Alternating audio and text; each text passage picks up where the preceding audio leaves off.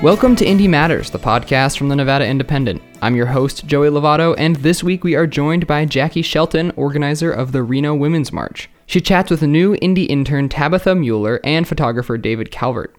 Later, reporter Michelle Rindels sits down with Tabitha and our other new indie intern, Jasmine Orozco Rodriguez, to talk about last week's No War in Iran protest that happened in Reno.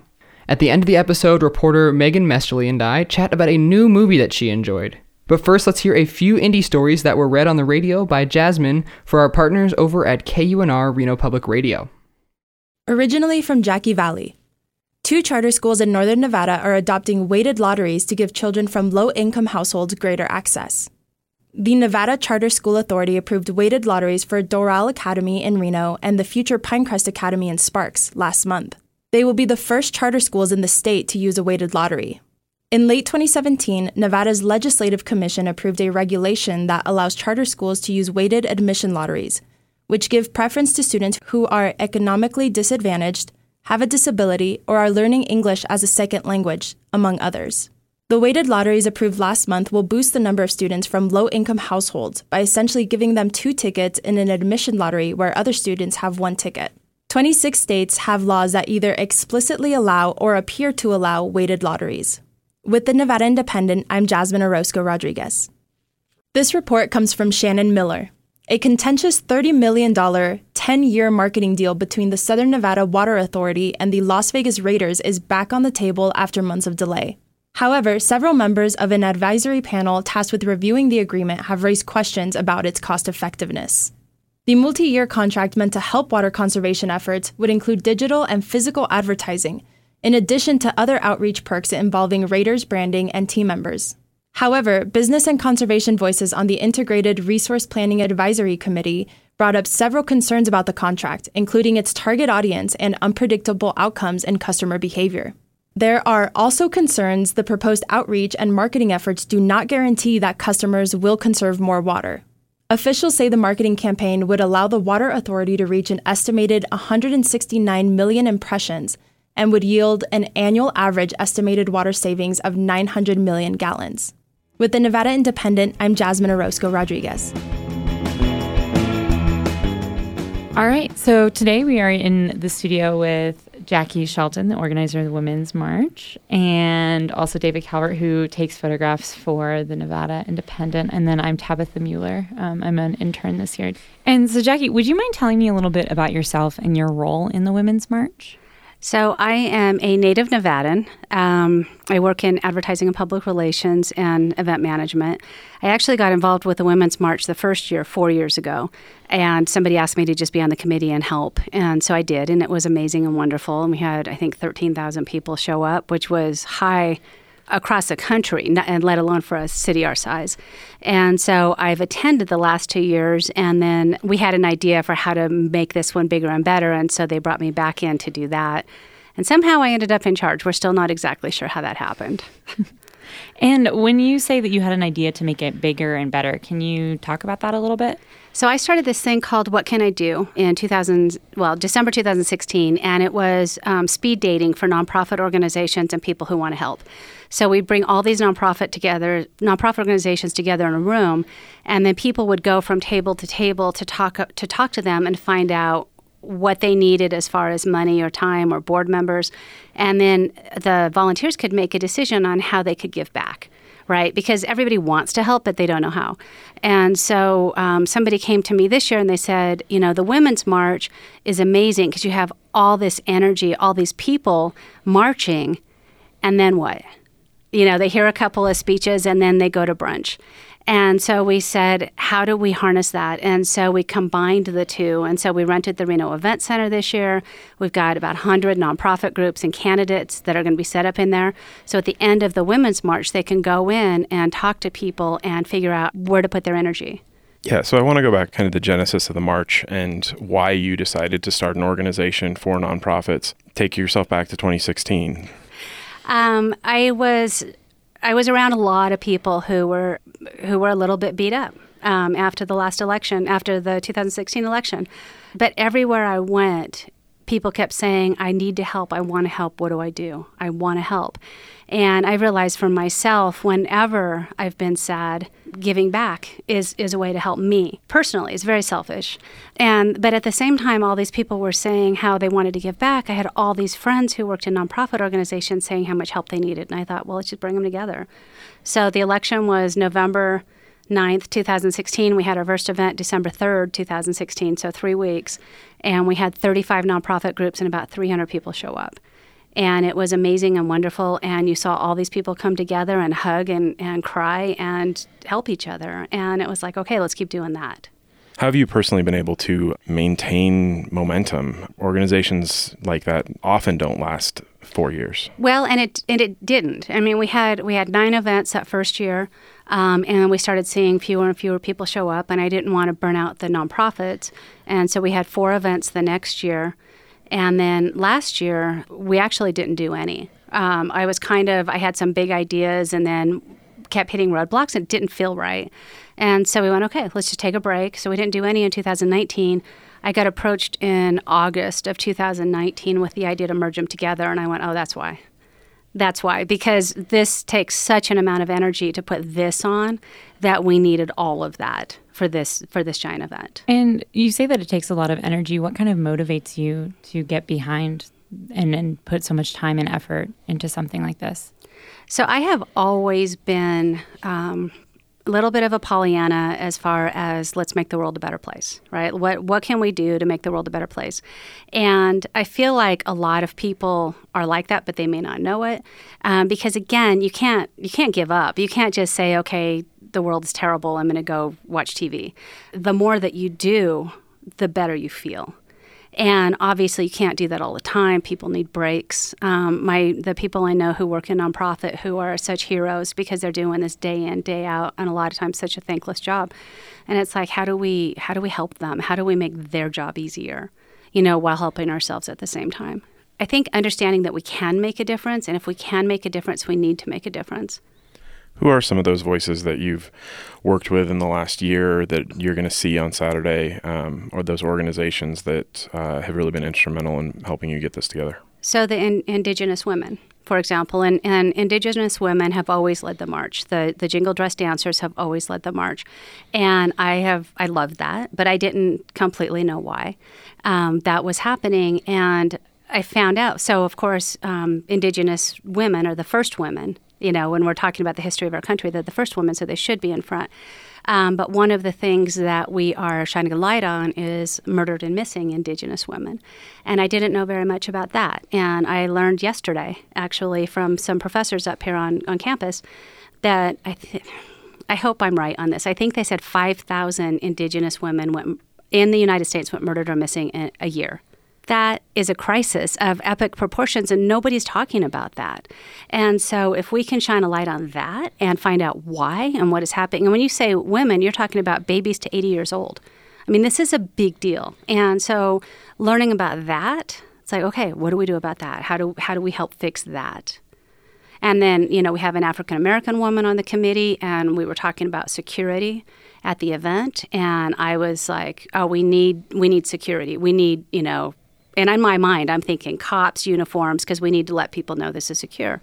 And she said, back that off because we don't want to discourage people from coming who might be bothered by that. And so it's like, okay, thank you. Didn't think about that. So went and met with the security force, told them our concerns. They're going to make sure we have the security are going to be in plain clothes, and we have people of color out front from the security division. And one question, so the march started in response to Trump's inauguration, and last year I think it celebrated Nevada State Legislature's first female majority. What is a goal for you for this march? What are you hoping to celebrate or accomplish? So what we're celebrating this year, so February is the 100th anniversary of Nevada ratifying the 19th Amendment, giving, and again, white women the right to vote, not everybody. So we're celebrating the 100th anniversary of that. We're celebrating how far we've come, and we're celebrating how far we still need to go. Our theme is when women thrive, we all thrive. And the idea behind that is the better women do, and obviously men too, but men already have this.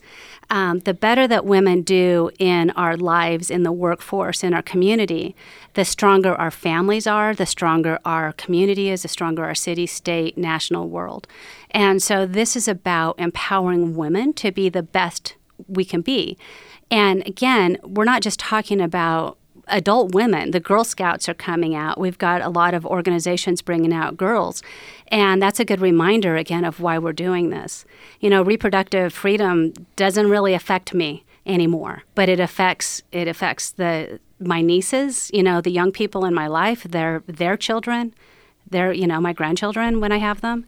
And so it's a good reminder of what we're fighting for. But one thing it's interesting. It was in response to Trump originally, but we're celebrating now. We are celebrating the power of women, and we are celebrating the power of our community and how we can all work together to all be better.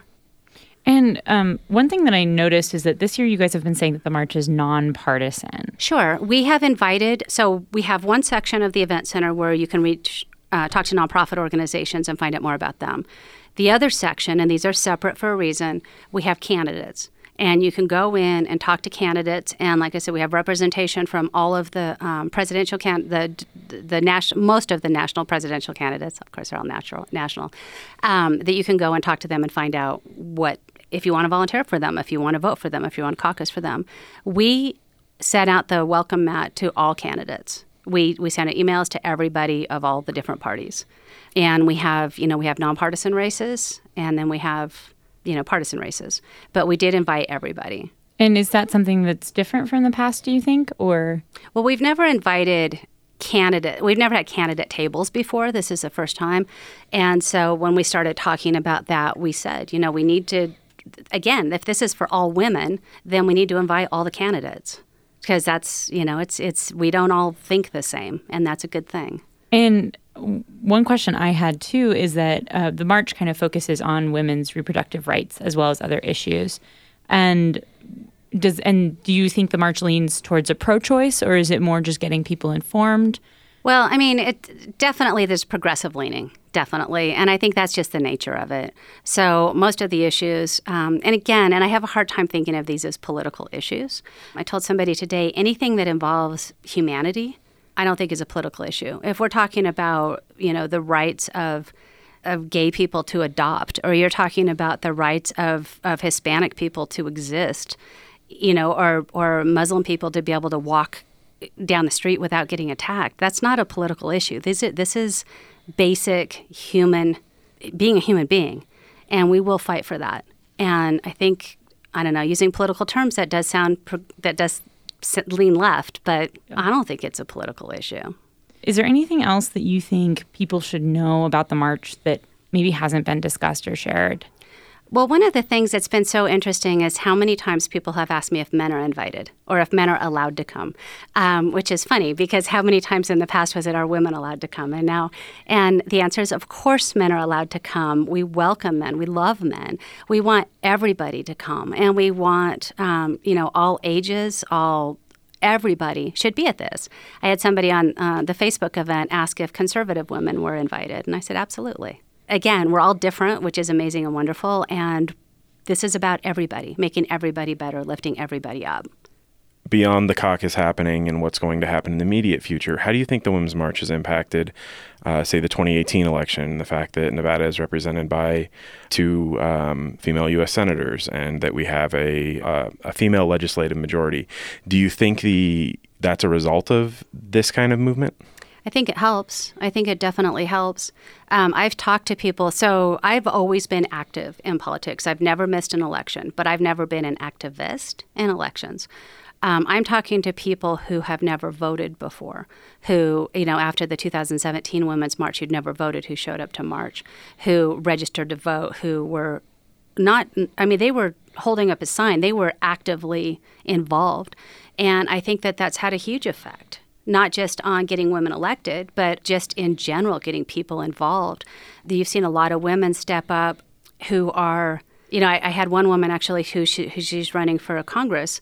Women's March was what changed her life, she says, and now she's running for office. So it's not just voting or being involved, it's understanding we have power. we have power, but we have to use that power. Otherwise, it doesn't matter. So I think it's had a huge effect. And I don't want to in any way imply that women are better, in any way at any of this, but you need a voice. You need to have representation of the people that you're representing. If you have white men in power and your base is not just white men, then that's a problem. And so the fact that, Catherine Cortez Masto is also Latina, that's fantastic, because she gets to represent different groups. And then looking ahead to the caucus, not necessarily where you stand on a specific candidate or, the march is open to all of the candidates. You've invited them. But how do you think this might affect turnout? Well, that's one of my goals. So as soon as I get a massage on Sunday, and then Monday I start working to get people to go to caucus. And we're going to be doing that at the Women's March as well. It's hugely important. Nevada is third in the country to caucus, which we're going to have a say in deciding who the Democratic candidate is. We are the first in the West. We're one of the most ethnically diverse caucuses. It matters.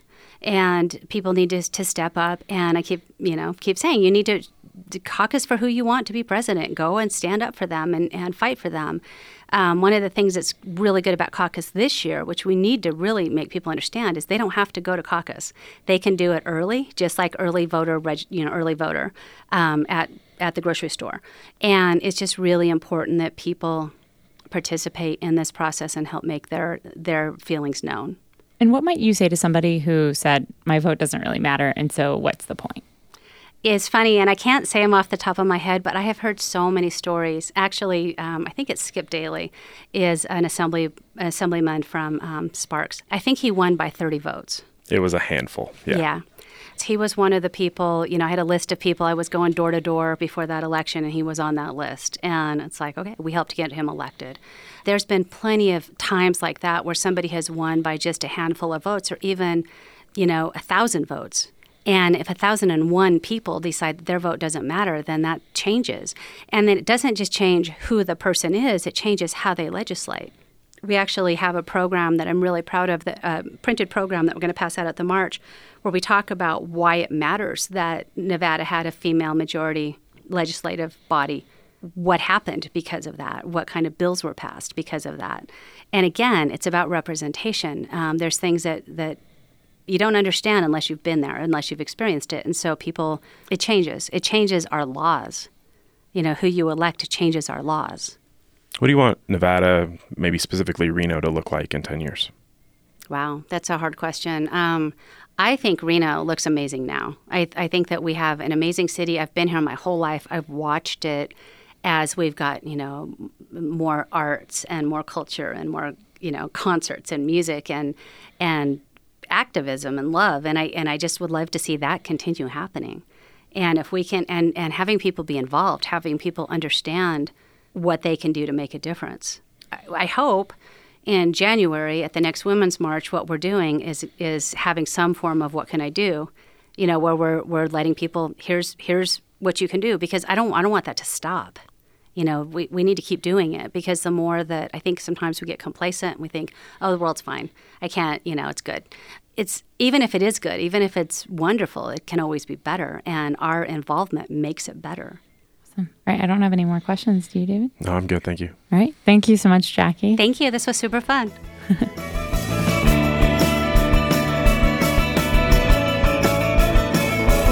Hi, this is Michelle Rindels, reporter and assistant editor with the Nevada Independent. I'm here today with Jasmine Orozco-Rodriguez. Hello. And Tabitha Mueller. Hi.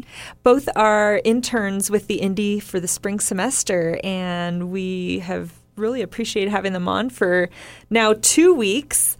They're doing some great work, so I hope you're reading the Indy and finding all their stuff. But what we wanted to chat with them today about is an event that both of them attended the first week of their internship. It was a protest near the Believe sign in downtown Reno, and this was basically a peace rally. It was just a couple days after the U.S. had fired missiles at Iran and killed General Qasem Soleimani at the airport. Iran fired some missiles in retaliation at some U.S. troops. And so far, things have calmed down just a bit in this situation, but we've seen a lot of action in terms of the House has passed, a resolution seeking to sort of restrain President Trump and his ability to carry out these strikes without their prior approval. We're seeing that faces sort of an uncertain future in the Republican-controlled Senate. But maybe there's perhaps some movement even among Republicans who are unhappy with what's going on in terms of Trump's actions toward Iran. So potentially we'll see some action on that. That's called the War Powers Resolution. So Jasmine, I just want to talk to you a little bit about some of the stuff that you observed at the protest. It was a really cold night. Yeah, definitely. Took a while to thaw my hands out after that peace rally. But yeah, when we first arrived right around 5:30, there weren't that many people quite yet, but a lot of the people who were there did have signs, and they were doing kind of like sign marches and doing photos and that. And then as soon as we got into the speakers, I would say that was when the crowd really started to fill in a little bit more. Yeah, it just seems like everybody was pretty frustrated and felt, I don't know if I would say scared, but... Well, and we interviewed people, and they said, they're one interviewee that I'm thinking of. I think he's a UNR student, and he said he's terrified. And some people were terrified. Some people were a little bit more hopeful. I think there was a range of emotions that people were feeling, but I think there was just this general sentiment that no one wanted there to be a war in Iran. And at that point, I think the hashtag they used for the event was #NoWarWithIran. And that was the point of the rally. So there were a lot of feelings that people had coming in, kind of gathering together under this overarching sentiment that they didn't want war. You guys both got some reaction from folks on just that visceral reaction. How did they feel when they first heard that there was an exchange, of aggression between the U.S. and Iran? Let's listen to a little bit of that audio. Yeah, my name is Brian Fair. And how have you kind of been feeling this week as events have been unfolding? Incredibly anxious and frankly a little triggered because I am a combat veteran. I actually was in Al-Assad 15 years ago. And to just see the same things happening that led to the war in Iraq, the same senseless lies and manipulation occurring to get us into a situation that the Irani people don't want and that we don't want is sickening. My brother's still active duty. He's in the 82nd Airborne, and he could be there at any moment. And I've seen enough carnage personally, and so has he, and so have too many, for something completely unnecessary and wrong. My name is Eli Johnson. I'm 22. I think it's absolutely disgusting. I'm old enough that, essentially my entire life since I've been conscious, we've been at war in Middle Eastern countries for oftentimes very nebulous reasons. The fact that we very possibly could enter into another one that has given no tangible results to anyone in the United States and has led to millions of dead and displaced it's insane to me. There were military veterans who were speaking at the event, and which was hosted, I think, by Indivisible Nevada. There were a lot of things that they said, but something that really struck out to me was it's a quote from McGovern, and he said there's no way that people will stop thinking of ways to kill our young people. And I think that was something that was on the minds of a lot of the attendees that night. One of the things that seemed to stand out was a lot of people were drawing on experiences from living through past wars. Perhaps it was, Vietnam, or perhaps it was the more recent actions in Iraq and Afghanistan that are kind of still going on. What are some of the observations that you guys made from the crowd about how these other wars are coloring people's impression of this conflict with Iran? I think the past history of other wars that we've been involved in have left people feeling really confused and like they don't completely understand what's been going on. And then there's also a lot of frustration in the people who were at the peace rally saying that, we're being lied to. And I definitely think that stems from the wars we've been involved in the past, and people just not really feeling like they know or understand what's going on. And there being frustration about that because there's so many active military that are losing their lives over that. And I think they're also, the why it's happening and the confusion over why there was a missile strike in the first place. And we asked a couple of people, I did, and we said, well, how would you respond to people that said that Soleimani should have been assassinated because he posed a threat to the country? And this was some of what they told us. Okay, Soleimani is not a good guy. Okay, there's no question about that. However, we don't know who's going to take his place. And the timing was horrible. All it was a distraction from impeachment. So we just don't, that's the wrong reason. The absolute wrong reason. And, the way it was done, we have a process. Congress needs to be involved. That's a law. He can't just go assassinate people. That we're not a third world dictatorship, or at least we're not supposed to be. And what would you say to somebody that said Soleimani needed to be killed because he was a threat to the U.S.? Being a threat to the U.S. it has no moral weight.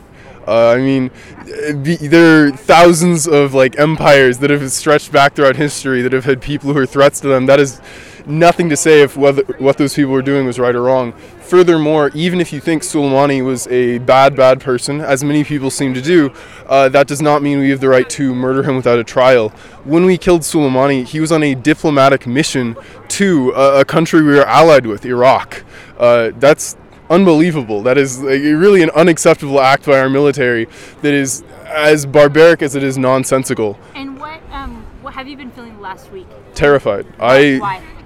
It seems as though we are pushing to do whatever we can to escalate towards a war with Iran, just like we were this summer when we were doing flyovers of their country with drones, with military jets. It really seems as though this administration and this government is thirsting for a war with Iran, as many people have been saying we have been for 10, if not 20 or 30 years.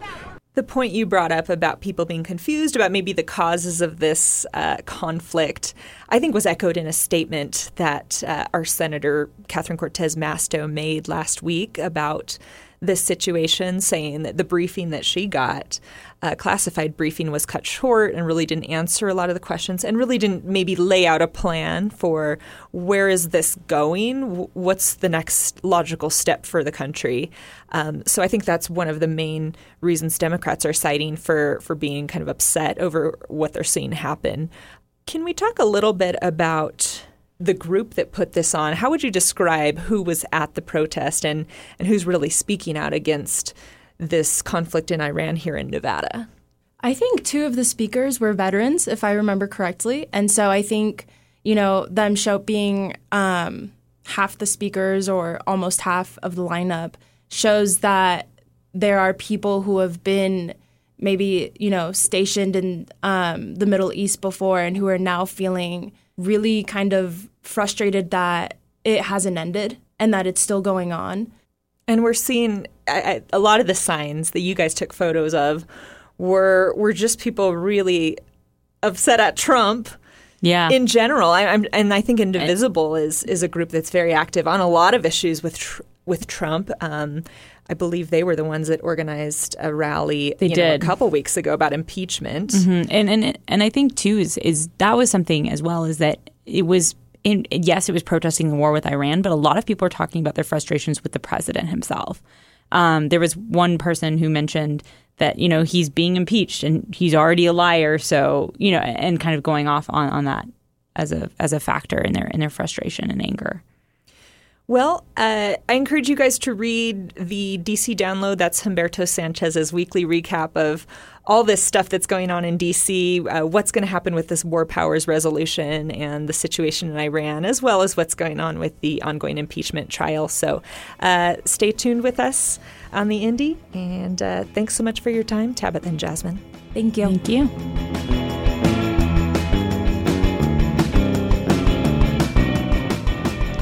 All right, we are here with 2020 lead reporter Megan Messerly. How's it going? It's going great. Fantastic. Good. And you have been running around like a chicken with your head cut off, covering all the campaign events, but you also found some time to watch a movie. Yes, I did over the holiday break, which was lovely. I think I saw 5 or 6 movies in the theaters. It was great.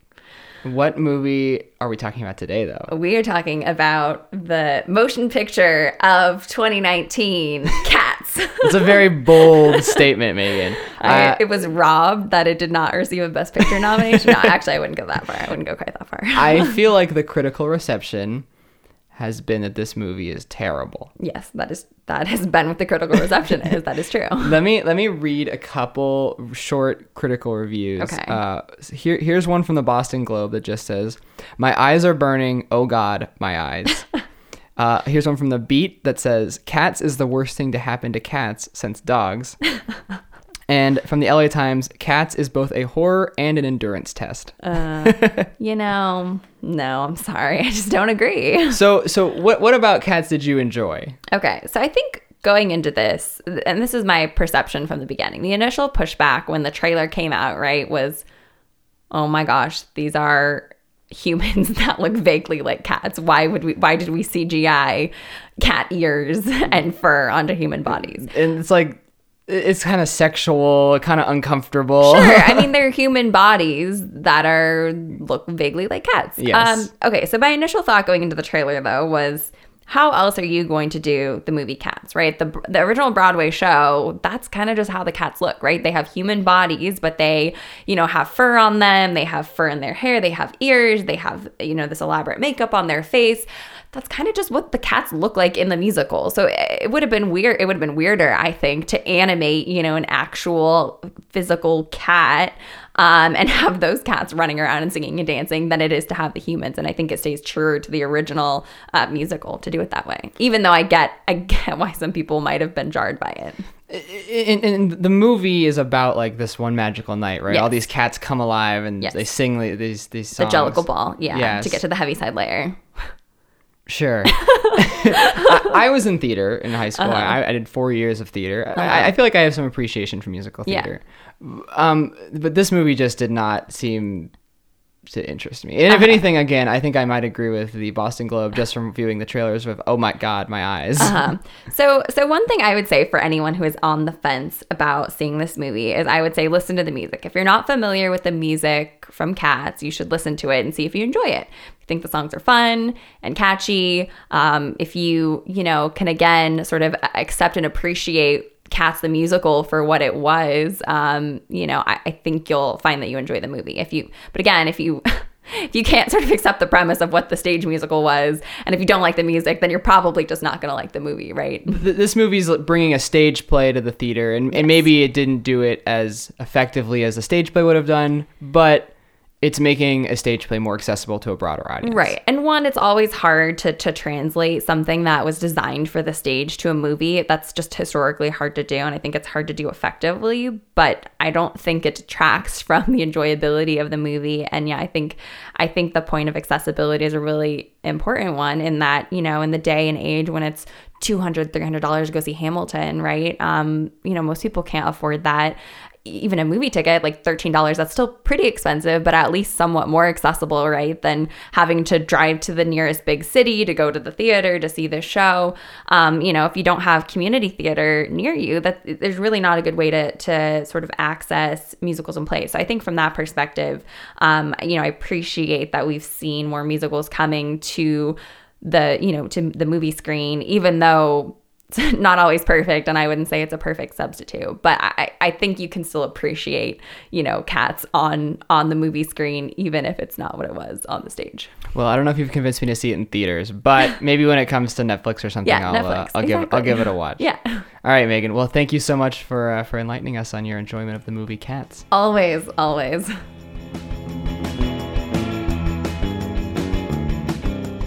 Thank you for listening to this episode of Indie Matters. I'd like to thank Jackie Shelton for joining us on the podcast, as well as Michelle, David, Tabitha, Jasmine, and Megan. I'd also like to plug a few of our upcoming events. We will be one of the sponsors for the Democratic presidential debate taking place on February 19th, so be sure to tune into that. We are also having a pre-caucus Game of Thrones themed event in Reno at the Nevada Museum of Art on February 20th called The Caucus is Coming. If you would like ticket information, you can visit our site or our Facebook page. If you like what you heard and you want to hear more, you can do so by searching for Indie Matters on Spotify, iTunes, Stitcher, Google Play, or wherever else you get podcasts. If you have comments, criticism, praise, or want to tell us why Cats is great or terrible, you can email me at joey@thenvindy.com. And if you want to sponsor the podcast or an indie event, email editors@thenvindy.com. Reno band People with Bodies does our theme music, and you can find more of their music on Spotify or Bandcamp. Thank you for listening to Indie Matters. I'm Joey Lovato, and we'll talk to you next week.